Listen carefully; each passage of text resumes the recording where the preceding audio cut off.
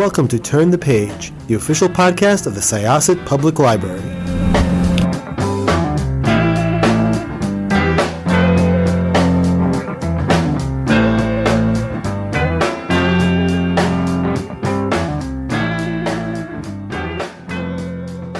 Hello, and welcome to another chapter of Turn the Page, the official podcast of Syosset Public Library. I'm Jen, your co-host for today, and I'm here today with the author of a really exciting new book that really blew me away, and I can't wait to talk about it. Could I ask you to introduce yourself and your book, please? Sure. Hi, Jen. I'm Lily Brooks Dalton, and I'm here to talk about The Light Pirate, which is my new book. Thank you so much for coming. Could you tell me a little bit about this is a big question, but about your writing career and kind of how it led you to this book? Like, what are your interests? What are the topics that have, caught your fancy as you've written, and how did it lead you into The Light Pirate? Sure. So this is my third book. My first book was actually a memoir called Motorcycles I've Loved. And I never, I didn't really set out to write to write nonfiction. Fiction had always been my main interest, but I was writing these essays, and someone suggested to me that they could be a book. And so that's kind of how the first one came about. And then from there, I wrote Good Morning Midnight, which is my first novel and my second book. And that one was, my first venture into fiction, also into sci-fi. And I think, there are a lot of ways in which that book and this one are really interested in loneliness versus solitude. They're both really interested in the landscape as a character unto itself. And I've kind of recently been thinking about how in my work, I'm really interested in letting mysteries stay mysterious, not wanting to answer every question. Sort of like the beauty of a thread that is left dangling a little bit, even though I definitely have heard from readers who don't love that as much, or just really want to have all the answers and to know what happens to everyone, and yeah, to just tie everything off. But I don't know. To me, leaving to me, it's like a matter of, I think of it as negative space, right? Like negative space in visual art, like what you can learn by noticing what's not there. So those are just I guess a few of the through lines in my work. But yeah. I love that. That is so interesting to me. And I really particularly like the idea that you let the mysteries stay mysterious, because that's always been something that I really loved in storytelling, when you don't get all the answers at the end, for two reasons. Because one, that's often what life is like, like we rarely get explanations for why things happen to us, that satisfy us. But two, those are the stories that tend to stay with me more, kind of the way that um, getting all the answers sort of puts a bow on everything and closes it up, gives you closure. And then you can move on to talk about other things. But when you don't get those answers, it really lingers. And I think that's a really cool and interesting storytelling choice. Yeah, I totally agree on both counts. I mean, on the first one, I think you're so right. I've actually said that before. It's how life works, is we don't get all the answers, and it's such an intrinsic part of being a human being and being alive, and learning how to exist within that uncertainty and work with it. And then secondly, I think there's a way in which leaving space to invite a reader into the work to come to their own conclusions, to imagine their own outcomes. I don't know. I think there's just something really special for me as a reader when I find a book that is making space for my imagination alongside the author's. Because, a novel is such a collaborative experience, like between reader and writer. It's not like a film where you are kind of given all the senses, well, not all of them, but there's like a little less room, to come in and bring your own ideas to it. But it's something really special about books, I think. Oh, absolutely. That's a really interesting distinction to make because I'm also a fan of film, but like, yeah, books invite you to participate more. Like you have to do a little bit more work to get immersed in them. Um, and that is something that I found very easy to do with this book, actually. Like, imagining myself in this opening scene of this horrifying hurricane. It's rendered so evocatively, and it's really easy to understand the fear that would come, like not only with going through something like that in the moment, but just the general fear of living in I think you term it like the cone of uncertainty in the book, like in this area that is vulnerable to hurricanes. And it felt very real while I was reading it because like I have my sister and my nieces live in Florida, outside Orlando, and so like there's a hurricane passing through there right now, and I'm, Yeah. yeah, and I was like, wow, this is all very real. Um, but could you talk a little bit about this opening scene and whether I'm curious about like whether this storm was your inception point, like your way into the story? Like, did the storm, the event come first and then the aftermath follow? Or did you imagine the world that the hurricane produced first, if that makes any sense? No, that makes complete sense. I'm not sure I remember which, like, what came first. I know that, um, my parents live in Florida, and I didn't grow up there, but it's been my kind of home base for my whole adult life. And I had been spending a little more time there than I usually do. I had was working at two different writing residencies that both happened to be in Florida.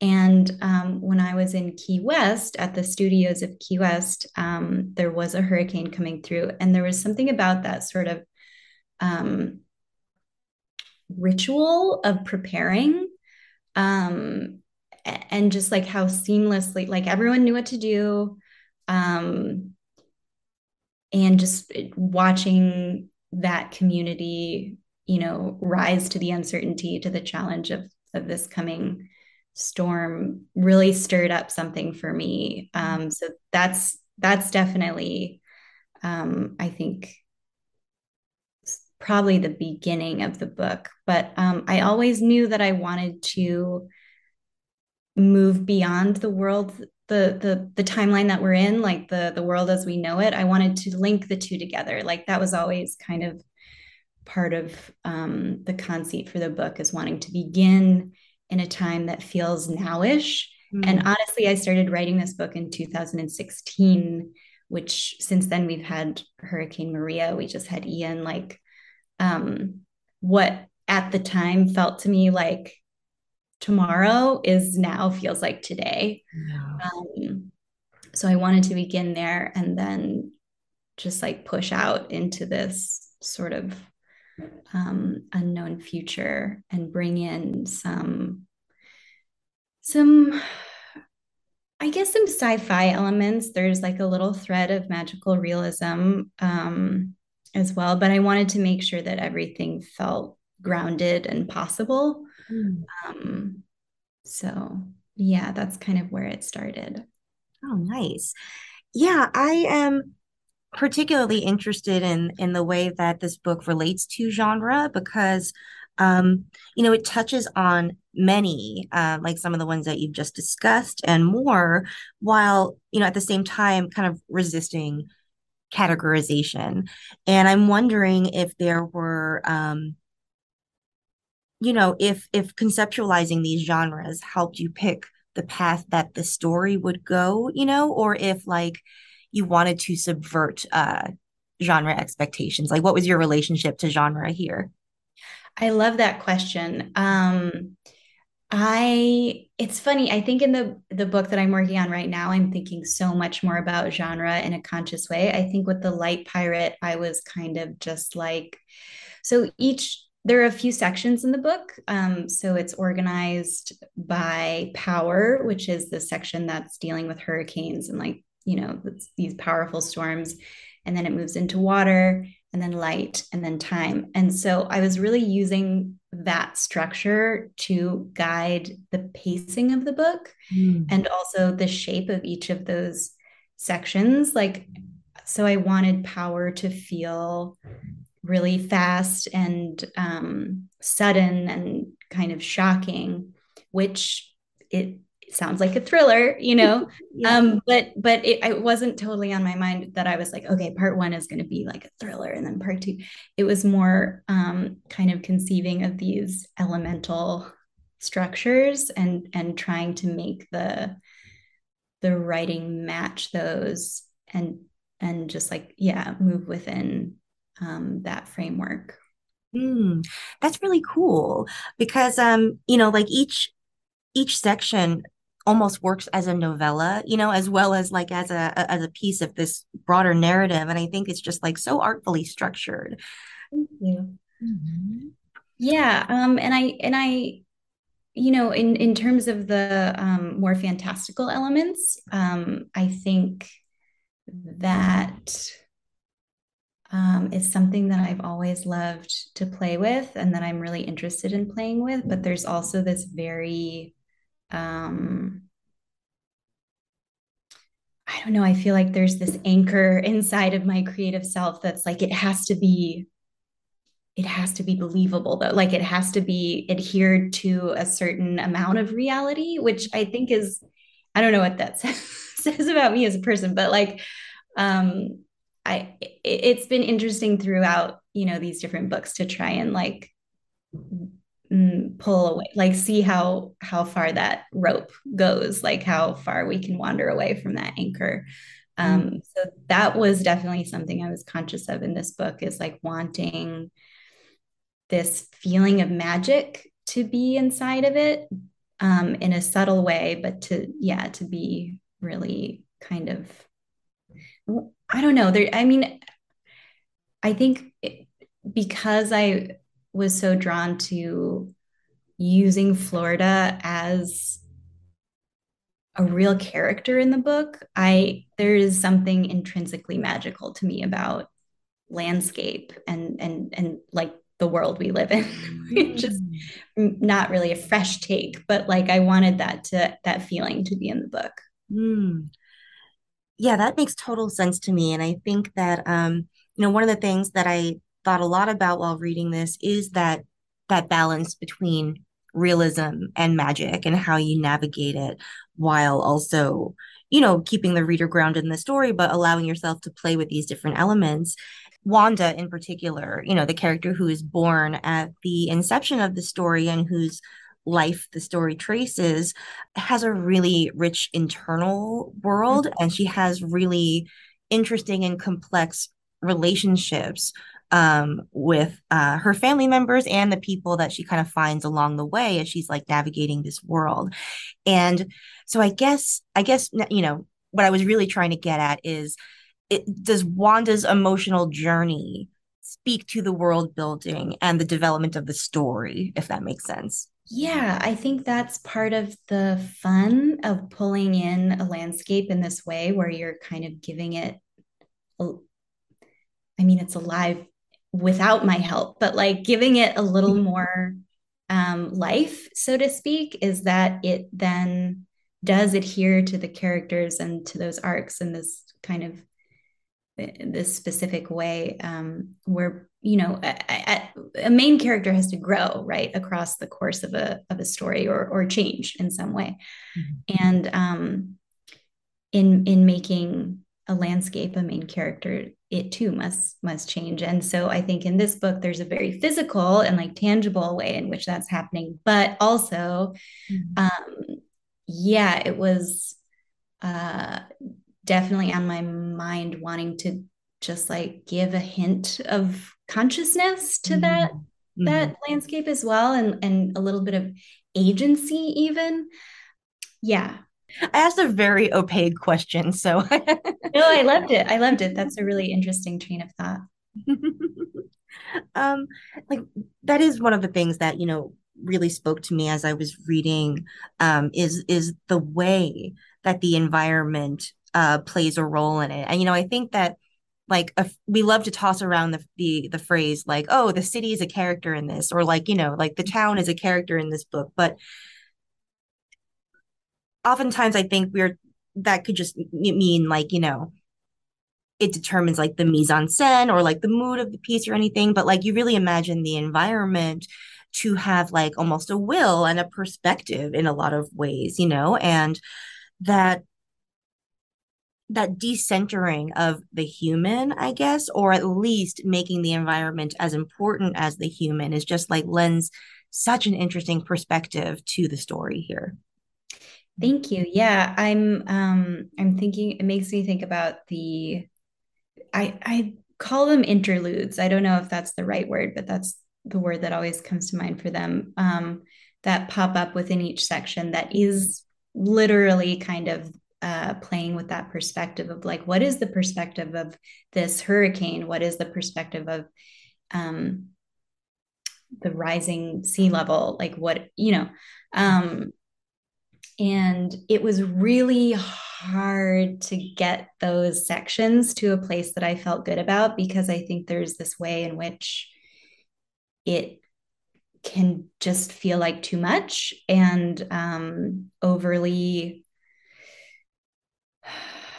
like too flowery, too over the top, just like, but it was at this. So I really struggled with those, but at the same time, I was like, it's really important to me that these are here.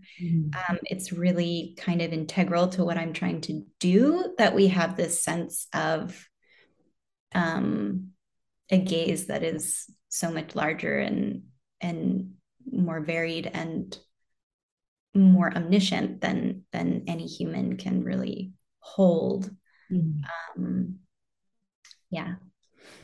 It's really fascinating, and I'm very curious about like what your process was for giving voice to these various like elemental forces, or these like, big concepts that structure our lives, like time, and like, and something that you achieve very well is just, sort of um like conveying how such a different long perspective would make human lives take on such a different kind of like scale or relative, I don't want to say importance, because lives are important obviously, but just like uh the amount of space I guess they take up, sort of like on this grand, scale of space time that structures like the environment, a lot more than our lives. So when you were structuring the story around Wanda, and I would love to talk about her a little bit more because she's so fascinating. Imagining Wanda and both, sort of the forces and the things around her as like actors in this story, what sort of perspective do you think this lends you on like our world?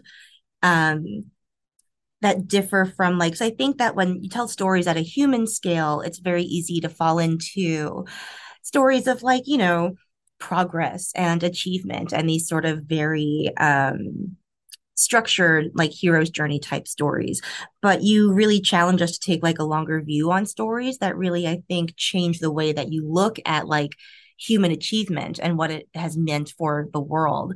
So I guess what I'm getting at is like, what do you think, like including the environment and its perspective, like what do you think that has to offer us as people like learning to live within this world that is like changing because of our actions, Totally. Yeah, that's a great question. I mean, that kind of brings me back to when I first started conceiving of the book and the clock of it, and knowing that I wanted to use a single lifetime, a single human lifetime, as the kind of boundaries of the book. And part of the reason I wanted to do that, I mean, the book is about many things, but one of them is climate change and the climate catastrophe that we find ourselves in. Mm. And I think something that has really has really like made it difficult for us as a culture to engage with this problem is our relationship to time. Mm. And our inability to really truly look beyond our own lifetime. And, because of that, we find ourselves in the situation that we're in today, in which these things are occurring within our lifetime. And so I wanted to chart that transition between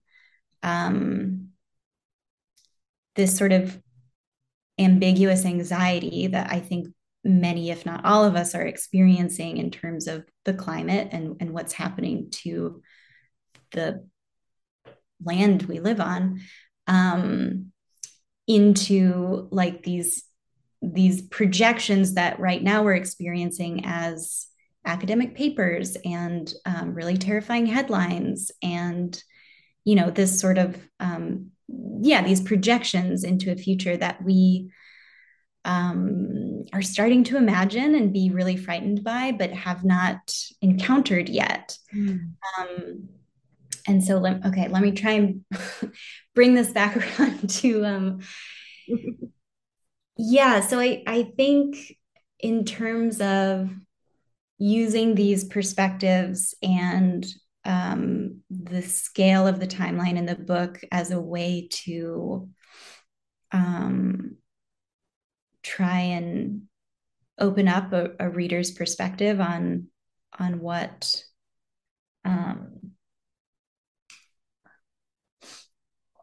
on this is so tricky to talk about because for all the obvious reasons, but like I think this is part of my inability to articulate what I want to say is in fact like what the point is within the book is like how can we even have productive conversations about this without veering into sort of just like gloom, and which is not to say that's not important. It's like feel your feelings, but like there's a point at which conversations about climate change and the climate crisis feel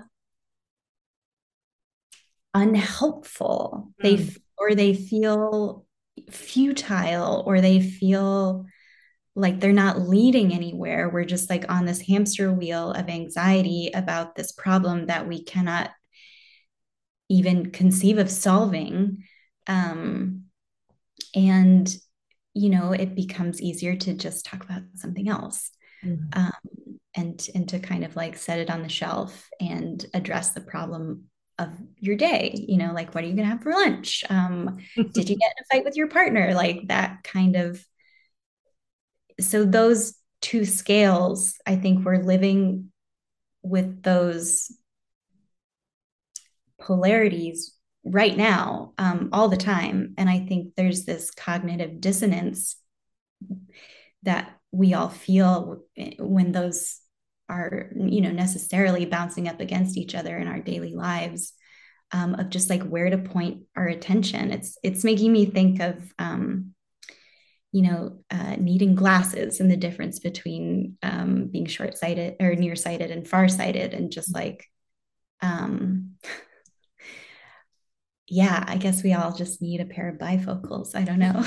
Yeah, because we are sort of like the whole climate question, and I think this is what makes the way that you just explained it makes me feel so much better about the inarticulateness of my own questions. Because I'm like, yeah, it is hard to talk about this because like we're trying to get outside of our human perspective, and we're humans, and that's really hard. But it speaks to how big a challenge the messaging is too, because on the one hand, you want to be realistic and convey the urgency in a way that will like perhaps spur people to action. But on the other hand, you don't want to make it sound so dire and so fatalistic that it moves people to not do anything because they think that the cause is helpless, you know? And so getting that conveying the urgency while also not overwhelming um our ability to sort of like grapple with the problem is immensely difficult. And there's something about like experiencing um what climate can do to a place over the course of one human life that it conveys the awe and the magnitude of it, but it also makes it like just a little bit more digestible, which I think is something like really admirable and stunning that this book does. Thank you. Yeah, I mean, I think that's definitely a liberty that the book takes in that I don't think it's realistic that this will happen over a single lifetime. If someone was born today, that this is where things would end up. But I don't know, maybe like crazy stuff happens all the time. Like, I think that has really been an experience that we've all shared the past couple of years of just like seeing these happenings around the world coming down the pike and showing up in our news feeds and just having to really quickly adjust to this thing that we felt we either didn't think about at all, or if we did, felt was so unlikely that it wasn't even really on the radar of possibility. And then suddenly it's arrived and we're adjusting to it. So yeah, it's been really strange to be working on this book and over the past few years. Yeah, it's been odd. I can't imagine. Yeah, I mean, there's it's it's really really fascinating that like in a way history could almost like outpace the creative process, because like you were writing the situation like as we're seeing it unfolding, and it's just like very timely, but it also feels like it speaks to the future in a very important way. And I think like what's really important about it too is that it does, I guess, like relating to the messaging issue I was talking about, that it is very honest and it's very unwavering in its depiction of like how hard human life would be under those conditions, but it is also like hopeful, and like it does sort of like make you marvel at the human spirit, and how adaptable individuals and communities can be. And I wanted to ask about Florida too, because I think like that, um, like Florida is the butt of so many jokes, and it's very easy to sort of, I think, look at it very cynically, especially from our vantage point. But this is a very loving portrait of Florida, like even though as it acknowledges like some of the like the challenges, and I'm wondering about like how your time in Florida in these writing residences, how that inflected your perspective on Florida and how it showed up in your story. Yes, I love that you brought this up because Florida does occupy this really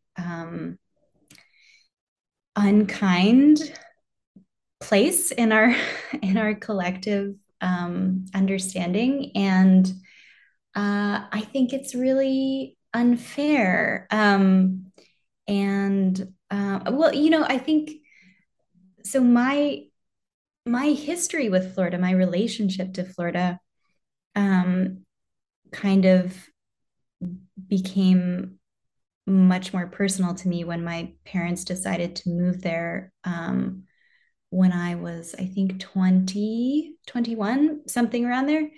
And, I had grown up in Vermont my whole life and had this, really this relationship to snow and New England. And, I was like, this is part of my identity. And Mm. so when they moved to Florida, I was kind of like, what? Why? Florida's dumb. Like, I don't like this. I don't like this at all. And sort of had that journey of maybe tagging on to that cultural understanding of what Florida is. It's like the Florida man, it's Disney World, Disneyland, Disney World. I can never remember which one is which. World, I think. Yeah. I should know because I live in Los Angeles, but um, this idea of poverty and drug addiction and spring break and Mm. all these extremes, and then spending so much more time there in my 20s, because this is where my parents are now. And then spending even more time there during these writing residencies, I came to really appreciate the landscape. I mean, it's a stunning climate that is so varied. There's so many incredible plants there, animals. Like it's so much more than, and it's cities too, which isn't to like discount its more populated areas. The other, I mentioned the residency in Key West, and the other one was at the Kerouac House in Orlando. And Orlando is this city that I think is hard for most people to separate from whichever Disney that is. I think World, I think you're right.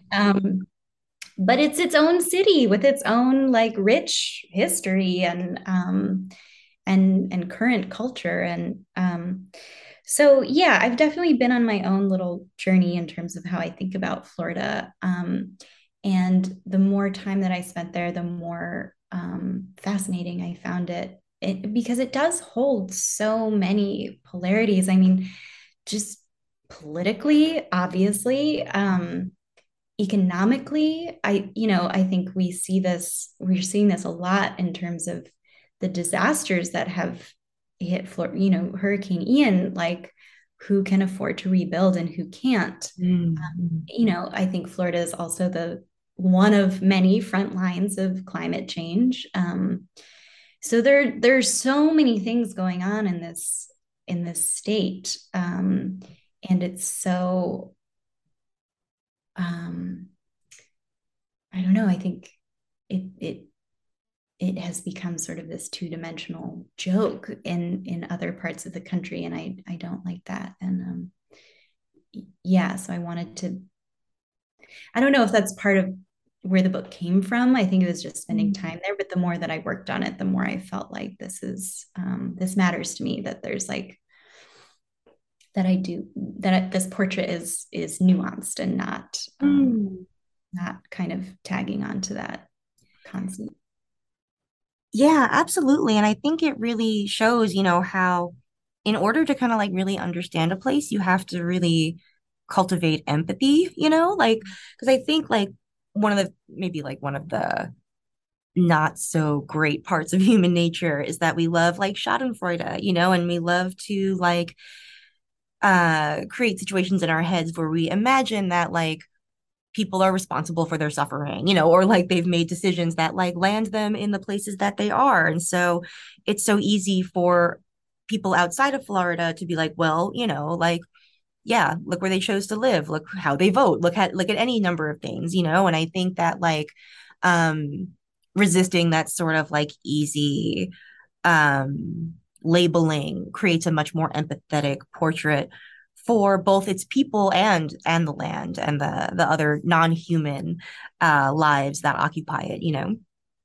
Absolutely. Yeah, I love that. I think, yeah, if empathy isn't a central piece of a novel, then what's that? What is it doing? Agreed. Well, I loved this book so much, and I'm wondering if you have any projects on the horizon that you're able to speak to. Like, um, are these issues that you're carrying forward with you into your future writing? Are you exploring new areas, or what's going on? Yeah, totally. Well, actually, I think in a lot of ways, The Light Pirate is a little bit of a companion to my previous novel, Good Morning Midnight, and just, I mean, they're very different, but I think they're both they're partners in kind of what they're getting at. And so moving forward, I wanted to do something different. I wanted to make a little bit of a departure. And it was also just so taxing to work on this book. It was so sad to spend so many years in this world, which is also a hopeful world. I think. But just like going there day after day was tough. So after this book, I was like, I want to write some fantasy. So that's what I'm working on now. Which is, and when I say fantasy, I don't know, I think people bring their own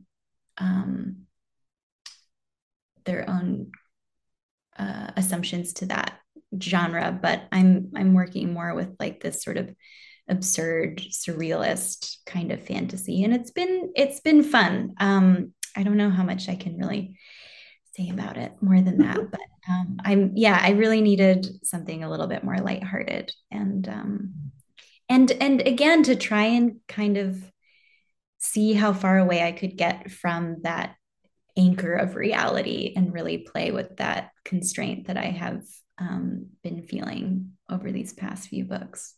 Well, that sounds really cool. And I would love, if when that project finally comes to our libraries and our bookstores, if you would come back and talk to us again, because I've enjoyed this conversation a lot. There's a lot of really hard to voice questions, and you did a really good job of answering them, even if they weren't always coherent. So thank you. Oh, of course. Thank you, Jen. I would love to come back anytime. This was so much fun. It was a really perfect way to kick off this whole book press thing that we do. Oh, thank you so much. Okay, listeners. So as of the day that you hear this, The Light Pirate will be available at your nearest bookstore or library. This has been Jen in conversation with Lily Brooks Dalton, and it is time to close this chapter. Bye-bye. It's time to close this chapter of Turn the Page.